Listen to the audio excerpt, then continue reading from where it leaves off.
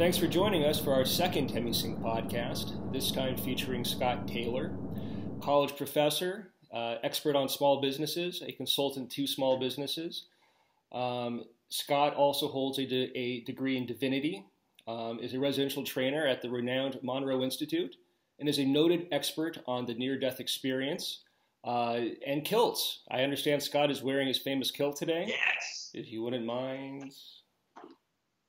I would be glad to model this for you. Sorry for the audio only listeners. Scott is displaying his kilt right now. There we go. Kilt. Tartan. Kilt. Yep. I of course am wearing my. Let me see. So there's drinking from my Flying Man mug. So there is a reason I wear my kilt. Yes. And that is that I have studied over 3,300 near-death experiencers and interviewed hundreds of them. And what I know is that these individuals are important to me because they have been killed and brought back to life again. Oh, that was terrible. Thank you for that. And so perhaps most importantly, Scott recently recorded his third album in the Into the Light series, this one called Exploring the Tunnel, which I'm sure he has on hand. Boom, there it is. There we go. And so, Scott, thanks for joining us today, and let's get right into it. I'm really glad to be here. Great. Thank you. So this time we're exploring the tunnel. And I think lots of people generally think of the tunnel as something that you just kind of go through. And, you know, in my own experiences, I've had certain tunnel-like experiences, and I find myself kind of carried through it at a high rate of speed, maybe not even intentionally, it just kind of happens that way. So what made you saunter through the tunnel? I had this great conversation with Joe McMonagle. He's a world-class remote viewer, and he was describing to me his experiences the difference between the experiences between his first near-death experience and the second.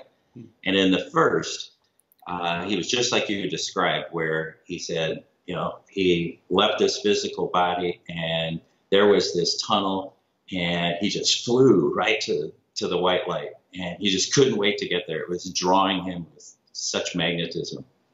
Well, in his second, again, he lifts out of his body, he's presented with the tunnel, and he starts to fly.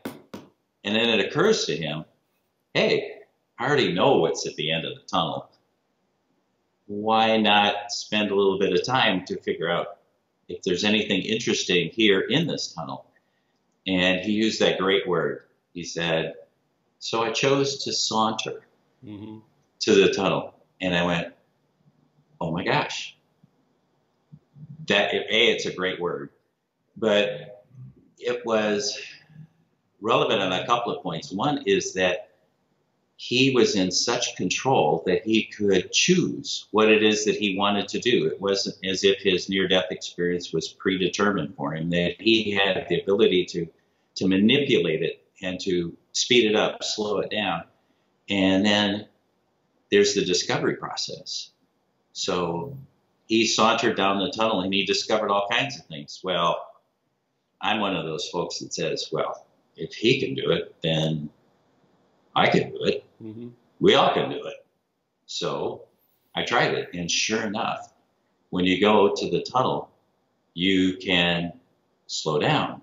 You can walk. And all of a sudden now what becomes available to you, you start hearing this amazing music.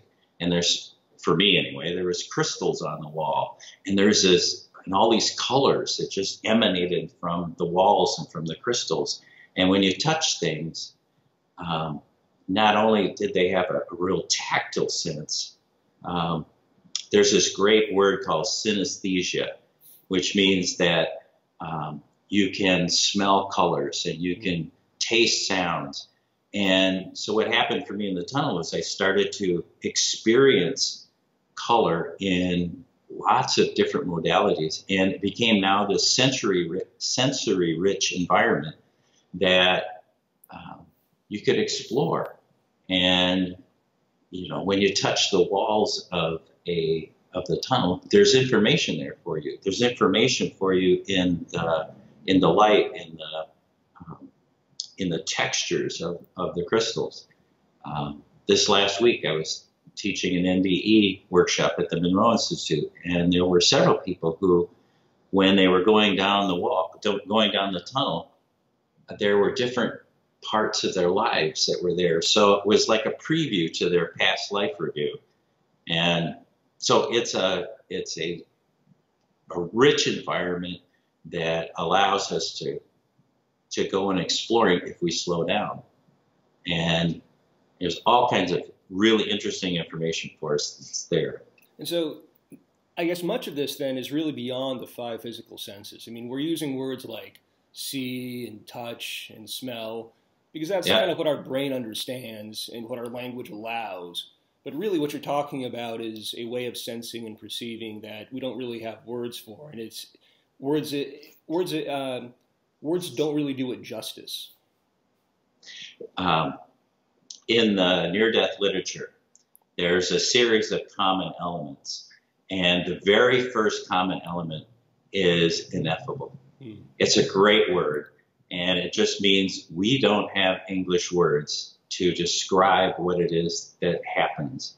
And so people who've had near-death experiences, they try as best they can to dance around and explain things. And so when you're in the tunnel, what I've discovered through my experience and the experiences of others is that there's a ability to now open up and have a sensory rich and so there are colors there that don't exist here on the planet. How do you perceive those? How do you perceive sounds that come to you that you can taste them? And so it starts to dissolve the boundaries about what we think is normal sensory perceptions, which in turn becomes really valuable when we start having the other experiences associated with near-death experience, those other common elements. It gives us more information and it tells us more about ourselves. Mm-hmm.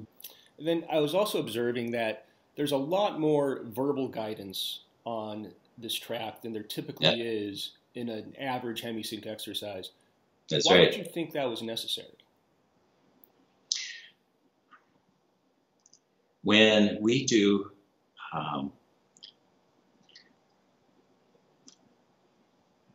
I've been trained in the Monroe experience.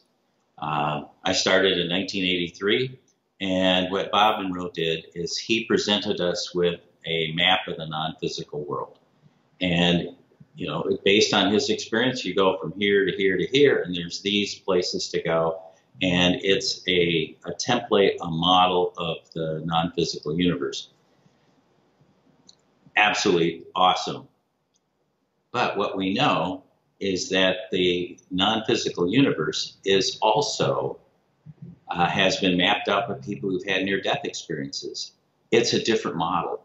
And so what we're trying to do on these exercises is to take people to different locales in the non-physical universe that have been explored by millions of people who've had near-death experience. And so we're taking people on a different path and giving them a bigger, a breadth of experience that isn't available just to the normal hemisync exercises. And so what I try to do on the first CD in this album is to take people and give them tastes of where it is that they can go and what it is that they can do in the tunnel. Mm-hmm. And so they get to learn how to maneuver and how to take these skills and apply them. But because we're limited in time on these things, you just learn to maneuver around. And then on the second CD, which is an open exercise, there's very little guidance. You take those skills, use them in the open exercise so that you can spend time.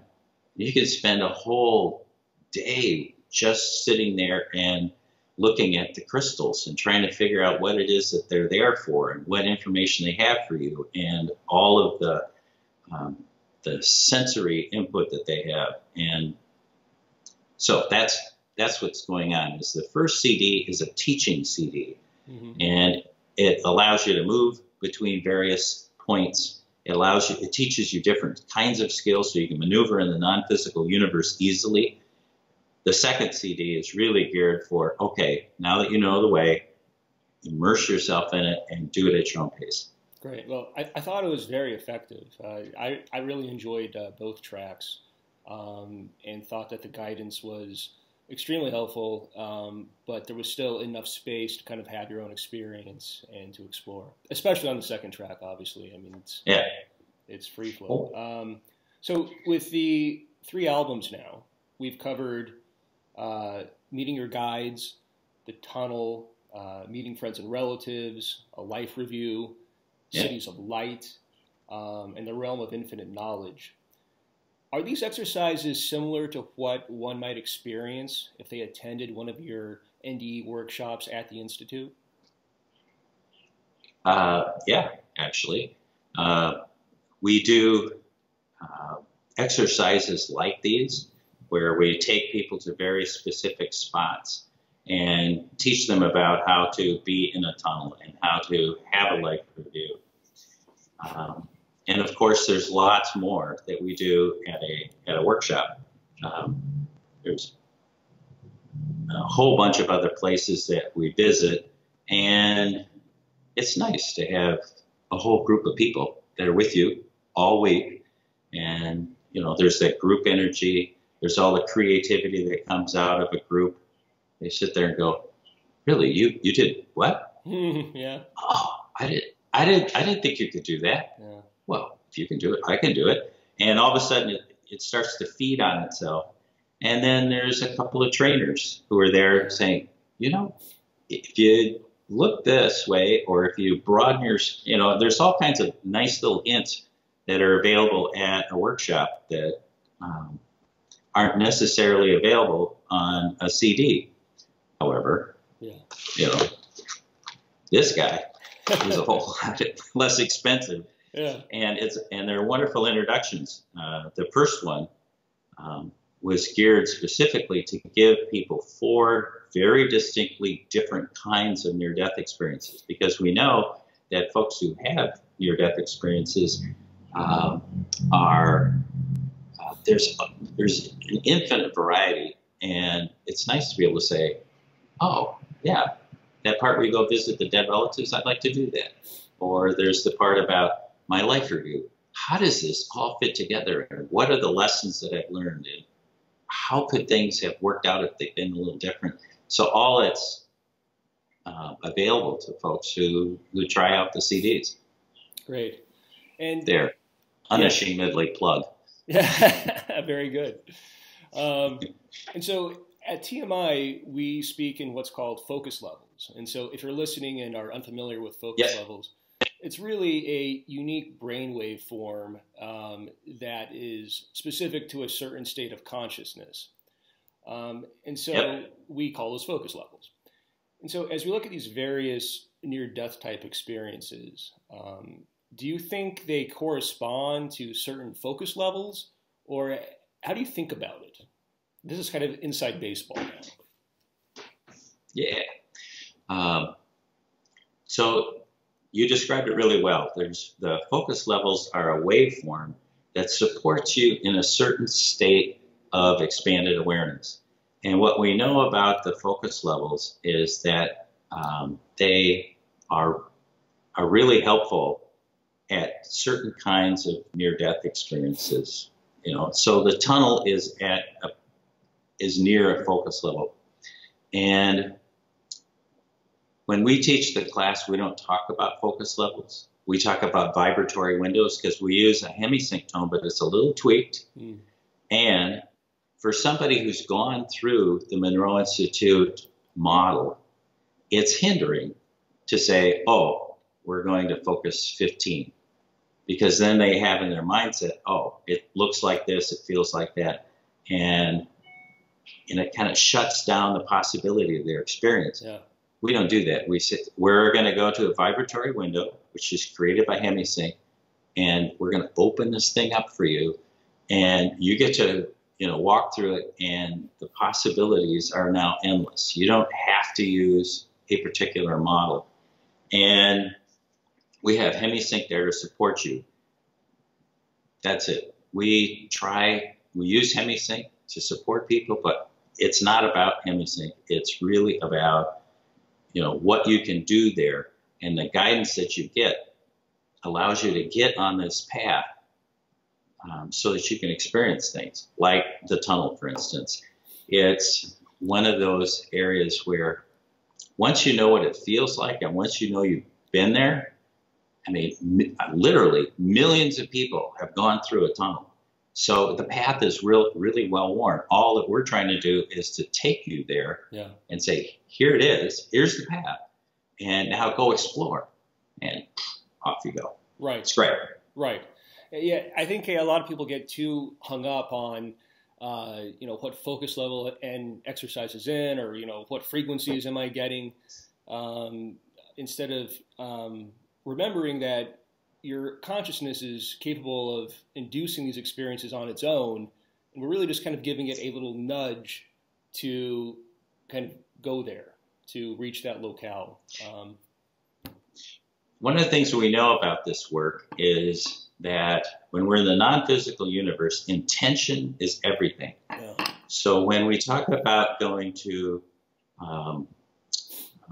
we're going to go to the white light, or we're going to meet our teacher protector, or we want to visit some divine being, name your location.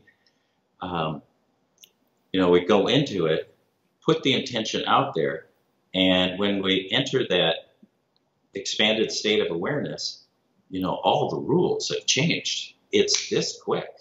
It's like, oh, I want to go see my guide, poof, guide right there. Mm-hmm. I want to go to the tunnel, poof, the tunnel is right there. Everything is so fast, and it's lovely because you can move and experience, and now all of a sudden intention is important, but so is your creativity. Like, what do you want to experience? There is nothing limiting you. I mean, literally nothing limiting you. So how and what do you want to know about? What kind of experience do you want to have? That's where the fun gets to be. Mm-hmm. It's just fun. Very good. So, Scott, you've done 3 albums now on the near-death experience. You have not written a book. Why is that? Thank you for asking, because it's when I finished doing my doctoral work, one of the things that typically happens when you do that kind of thing is you take this academic paper and you recast it and write a book based on it. Well, one of the things that I have done over the years is to try to establish this connection with my higher self, whatever that means. And my higher self kept telling me, Scott, there's enough books out there. We really don't need another book by you about near-death experiences. That's really been covered. But what people really need is to turn their belief of a near-death experience, that this is possible, and give them the experience so they can turn that belief into a known, to understand that they really are these energetic spiritual beings that are infinitely loved and tied to the creative force of the universe. We are the stuff of God and all that can be. So it's how do you take and give people that experience? Well, it took me a while to figure it out. But now we can do that. And that's where the fun is, because now we have people who, have long said, boy, I wish I could have that near-death experience. But, that whole bodily trauma thing, I really don't want to do that part. Yeah. And rightfully so. Yeah. It's, because the typical near-death experience, the physical body is so traumatized that it dies. I mean, it's wounded in some catastrophic way, and that means that, you know, you have to heal the body, and there's, you know, if it's car accidents, it's other people die, and I mean, it's in and of itself, it's typically not a really positive event. So if we can skip all that and just say, can we go to that energetic level that people go to when they have near-death experiences without the trauma? Let's do it. And we've known for a long time that people have spontaneous out-of-body experiences, spontaneous near-death experiences while deeply meditating. And that was my impetus for this, because it's in the literature. It's 40 years we've known this. We haven't quite been able to figure out how to get there. And now we can. So thank you, Hemi-Sync. Thank you, Monroe. Thank you, Garrett. Thank you, Scott. Yeah, we can do this thing. Yeah. And so kind of getting into why it's so important to have these types of experiences, these near-death experiences. I mean, you touched on connecting to the creator, something greater than yourself. But then just kind of also more basically, I mean, it's just overcoming the fear of death itself, or, you know, the experience of death. I mean, and it seems to me that that runs so deep. Sorry.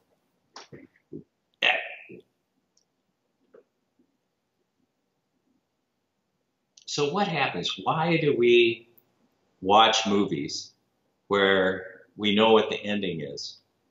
Because we know that the first time when we watch a movie, we're all caught up in the drama of what the heroine is doing, and what the hero is doing, and how they, you know, maneuver through their lives. And at the end of the movie, you know, it comes to some pleasant conclusion. What I know about this work is that we get to go to the end of the movie. Yeah. And we get to be able to experience what it's like to make our transition out of our physical bodies back to our home. And it's amazing. It's lovely. It's joyful. It's ecstatic. It's exquisite. It's, you know, it's beyond all these words. And once you've had that experience and you know what the ending is, then you can come back and you can start living this life with some gusto. You don't have to be afraid of life anymore. Yeah. You don't have to be afraid of what's going to happen, because you already know what the answer is. The answer is, I'm going to lift out of my body and I'm going to rejoin the love of the universe. Right. Cool. Right. So in this life, we now have much more freedom to actually be here and be a part of this life and not be separate from us, because we know at the end we win. Right. So it's this odd dichotomy of, I'm teaching people about death and the transition that happens so that they can live here now. And it just makes everybody's life like, oh wow. Yeah. The implications this is wonderful. Of that. Yeah. So the implications of that are so profound, though, because I think people think of it as, okay, well, yes, of course I have a fear of death, but that's something kind of way off down the line. It doesn't impact my day-to-day too much. But, you know, I have this, you know, fear of, you know, scarcity, of not having enough, or of getting sick. You know, but right underneath that, underlying that really is a fear of death. And it informs our relationship choices, our educational choices, our career choices, so many different choices, and impacts us in ways that I think most of us don't fully appreciate. So, you know, thank you for doing this work. You're welcome, and it's great fun. And so, which is weird, isn't it? That's what people tell me that all the time. Say, is this a little weird to be like hanging around with this death stuff?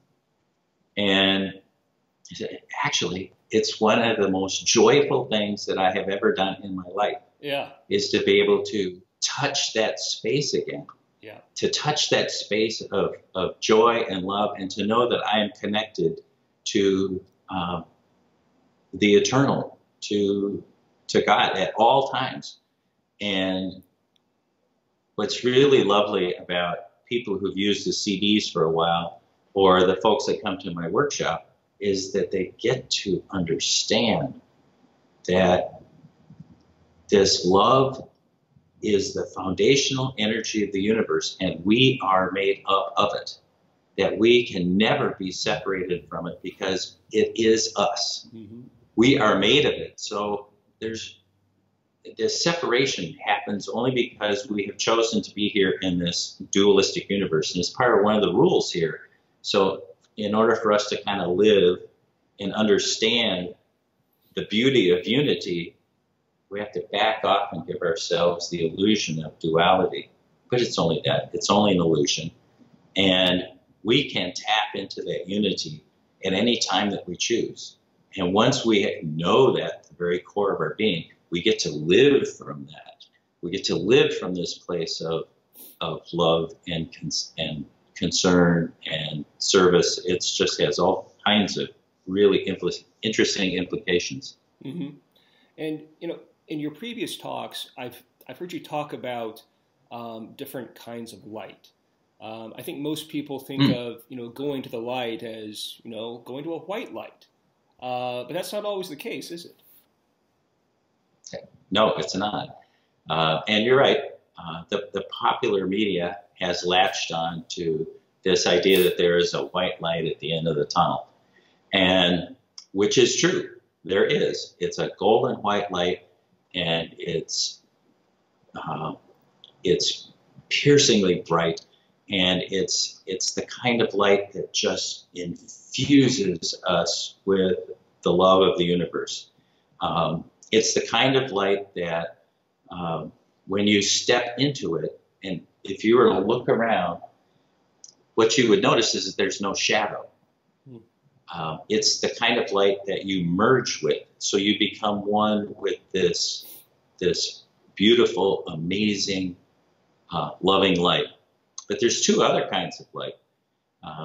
There's black light, and there is clear light. Black light is extraordinary.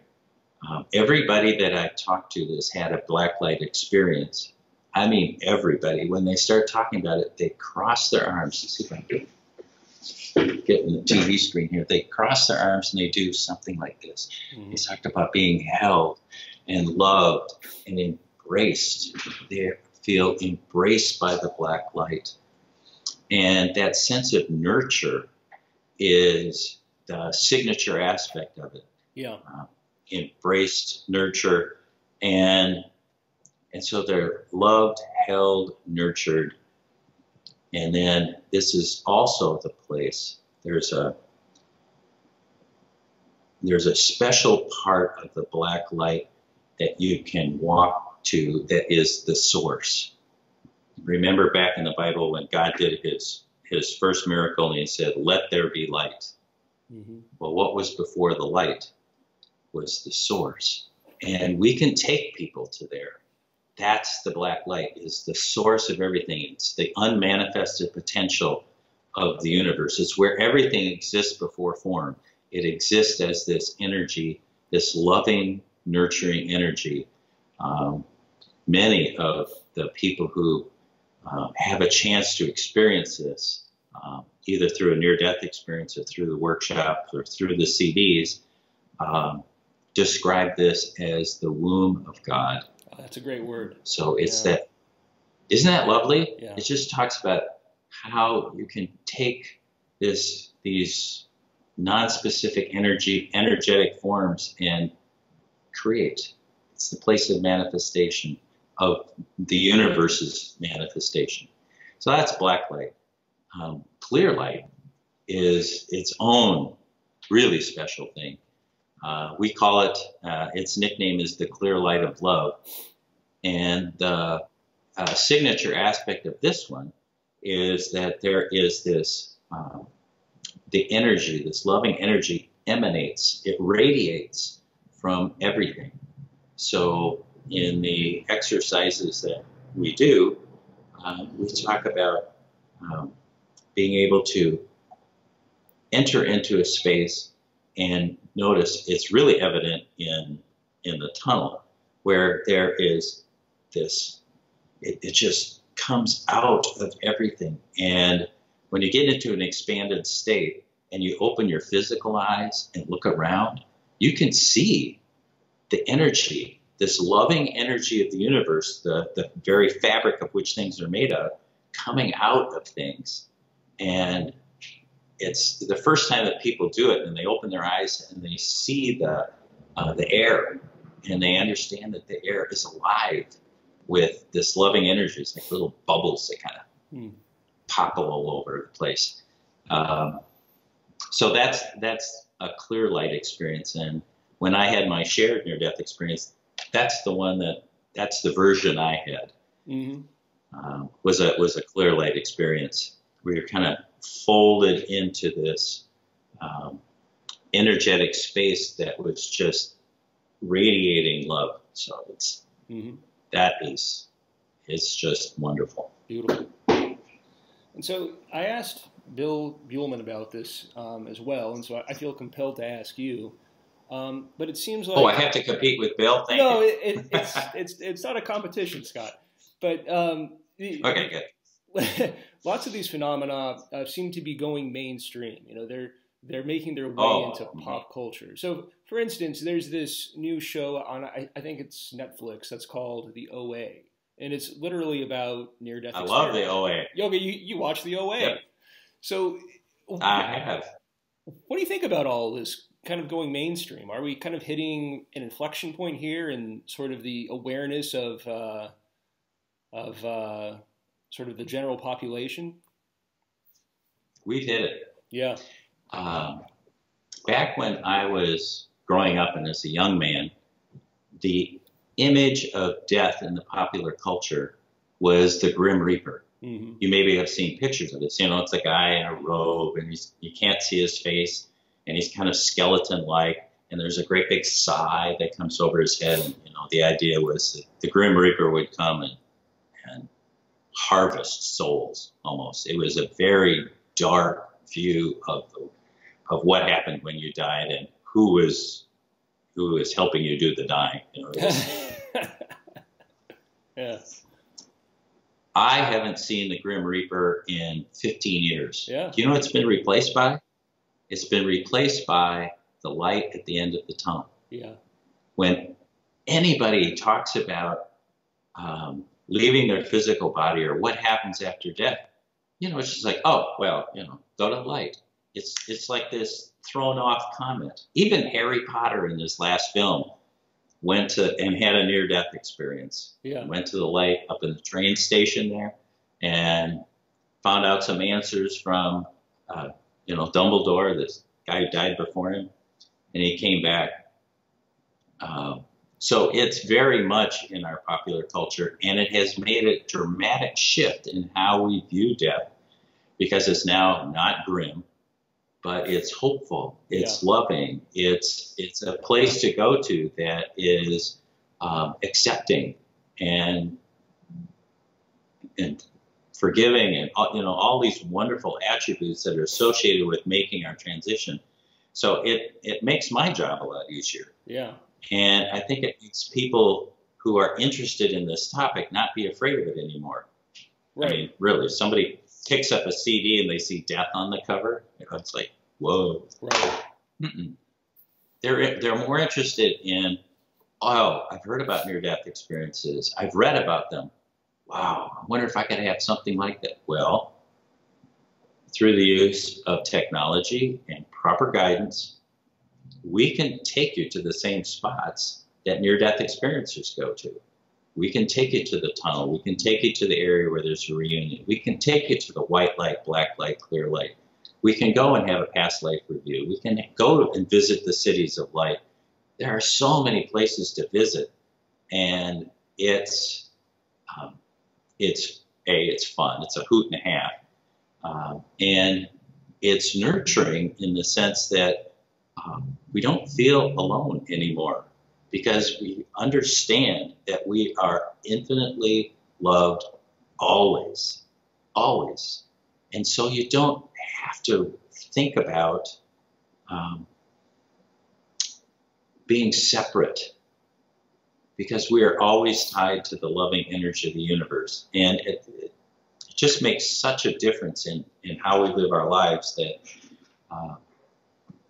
so I'm just like, why wouldn't you do it? Yeah, yeah, beautiful. And so you're also pretty heavily involved in research on the near-death experience, right? And I know that you devour every new report that comes out.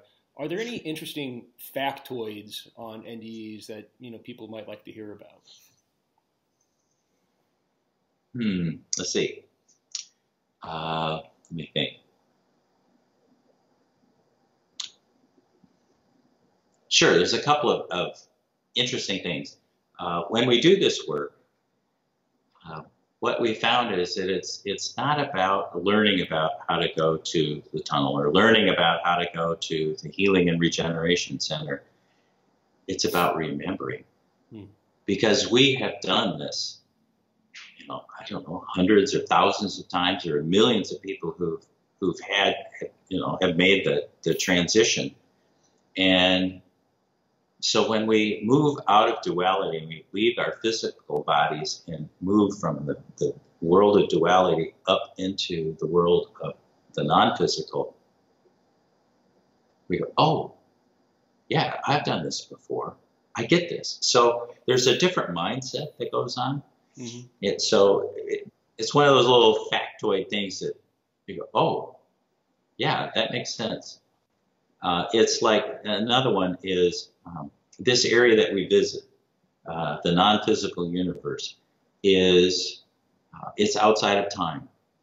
And so what happens is that now all of a sudden we have to break down the barriers about what we think is possible.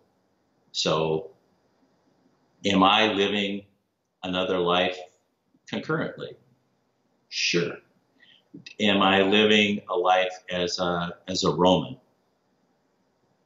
If so, can I talk to and influence my life as a Roman? Can that Roman influence me and all my other lives? Well, now all of a sudden the possibilities just start, when you say you don't have time, you can move anywhere in time this fast. Mm-hmm. So what does that make possible?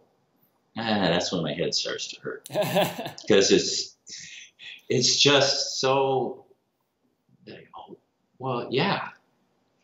Could I have another life back in the 1950s that could tell me about what's going on? Can I sit there and help that person in the 50s?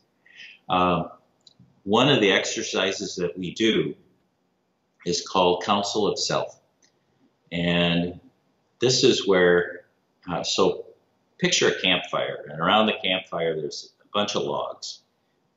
This is what happened to me the first time. I went to the Council of Self, and I was a Boy Scout, so, that was a familiar setting.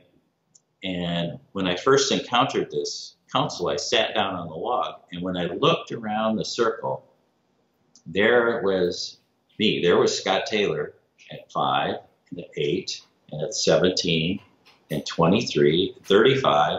So there was all of the me's that were there, that, including some that are a lot older than me, thank you very much. But there's wisdom that we might have forgotten because of this life that we have chosen. Case in point, I had a gentleman who had chosen the life of a soldier and of a policeman. He was a member of the SWAT team. He had chosen a very hard life. And when he sat down with his Council of Self, his 8-year-old stood up and said, do you remember when we were 7, that we used to go out to the sand dunes and fly kites? And we used to do that all Saturday morning because the breeze would come off the ocean and hit the sand dunes, and it was this tremendous lift. Do you remember what that felt like? I'd like us to feel that again. Huh. It was like, and he said his heart just melted. Yeah. Because he had forgotten that wonder, that sense of freedom, that being one with the wind and the sand, and he had totally left that out of his life. And so his younger self said, I want that back. And so he does. Hmm. So now when he travels, he has one of those little, kites with a tail, and packs up nice and light. And wherever he can, he goes and flies to remember the joy of just being in the natural world. So this idea that time doesn't exist allows us to do all kinds of things. Another factoid is that we can have multiple points of consciousness. So there's one of the things that I teach in the CDs and in my workshop is bilocation. So that you can be, say you're lying down in your bed, and you can be in your bed fully conscious of being and aware that you're in a bed, you have sheets and a pillow and all of that. And you can be having an experience out here someplace. And you have two consciousnesses that allow this to happen. You can split them.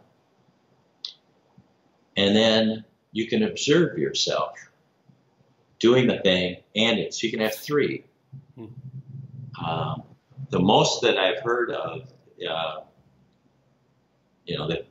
that people doing these exercises and be able to sustain is 6, and I'm not sure that's the limit, because I know that I was able to do that around the Council of Self, where I had each of these and was able to communicate with me at various ages. So that's another little thing that says not only can we be in the experience, but we can observe the experience. Well, it's actually what happens in a life review. When we take people to a life review, oops, just a second. Mm-hmm. My cord got stuck. We take people to a life review. Life reviews happen where you get to experience it yourself, and then you get to experience it as the other. So if there's a scene in my life that I wanted to look at, so I'm me standing in the checkout line, and I'm interacting with this 16-year-old teenage girl who is checking me out. So it's me. I get to experience it with all of the sensory input that you would normally have. And I get to be that person. So I get to be 16 on my first day at work, operating a cash register I really don't understand yet. So I get to be her and understand, her fear and trepidation. And then at the same time, there's the omniscient point of view that says this interaction will play out among your life and among your universe and among your community this way. So when we're done checking out at the supermarket, she's going to go home and remember that exchange, and her life will be changed as a result of it. And we get to see what happens to her, what happens to me, and what happens from an omniscient point of view. So bilocating and trilocating is something that is normal in the non-physical universe, and it takes a little bit of getting used to and saying, oh yes, A, it's possible, B, I can do it, and then C, how do I do it so I gain some more insight? Mm-hmm.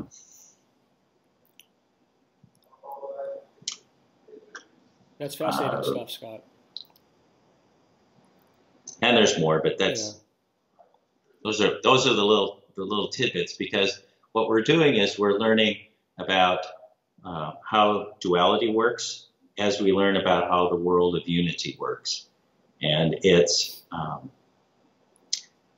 probably the last factoid here that I'd like to share is that we get to choose. Right. In every moment, we get to choose. Do we want to live in duality? Do we want to live from unity, or both? Right. We get to do that. We get to choose. I can be here, and I can be hooked to the love of the universe, and I can operate from either place or both. The fact that we chose this and continue to make choices in our life, I think, is really powerful in reframing everything, really. So yeah, thanks for sharing that, and thanks for joining us. Thanks for recording Into the Light, Exploring the Tunnel. And I understand we have more to come, right? Kind of getting back to the different types we do. of light. So the next one, we're going to have 2 more CDs coming out. The first one is an exploration of what it's like to be in that embracing source of the black light. And the other is the radiance of love that comes out of clear light. So I have to say, I think they're, all right, modesty aside, these are awesome. I'm really proud of how they turned out. So yeah. Good. I look forward to taking credit for it as well, even though I've had nothing to do with it. But thanks again. Thanks for joining us today, and we'll see you all next time. Bye-bye.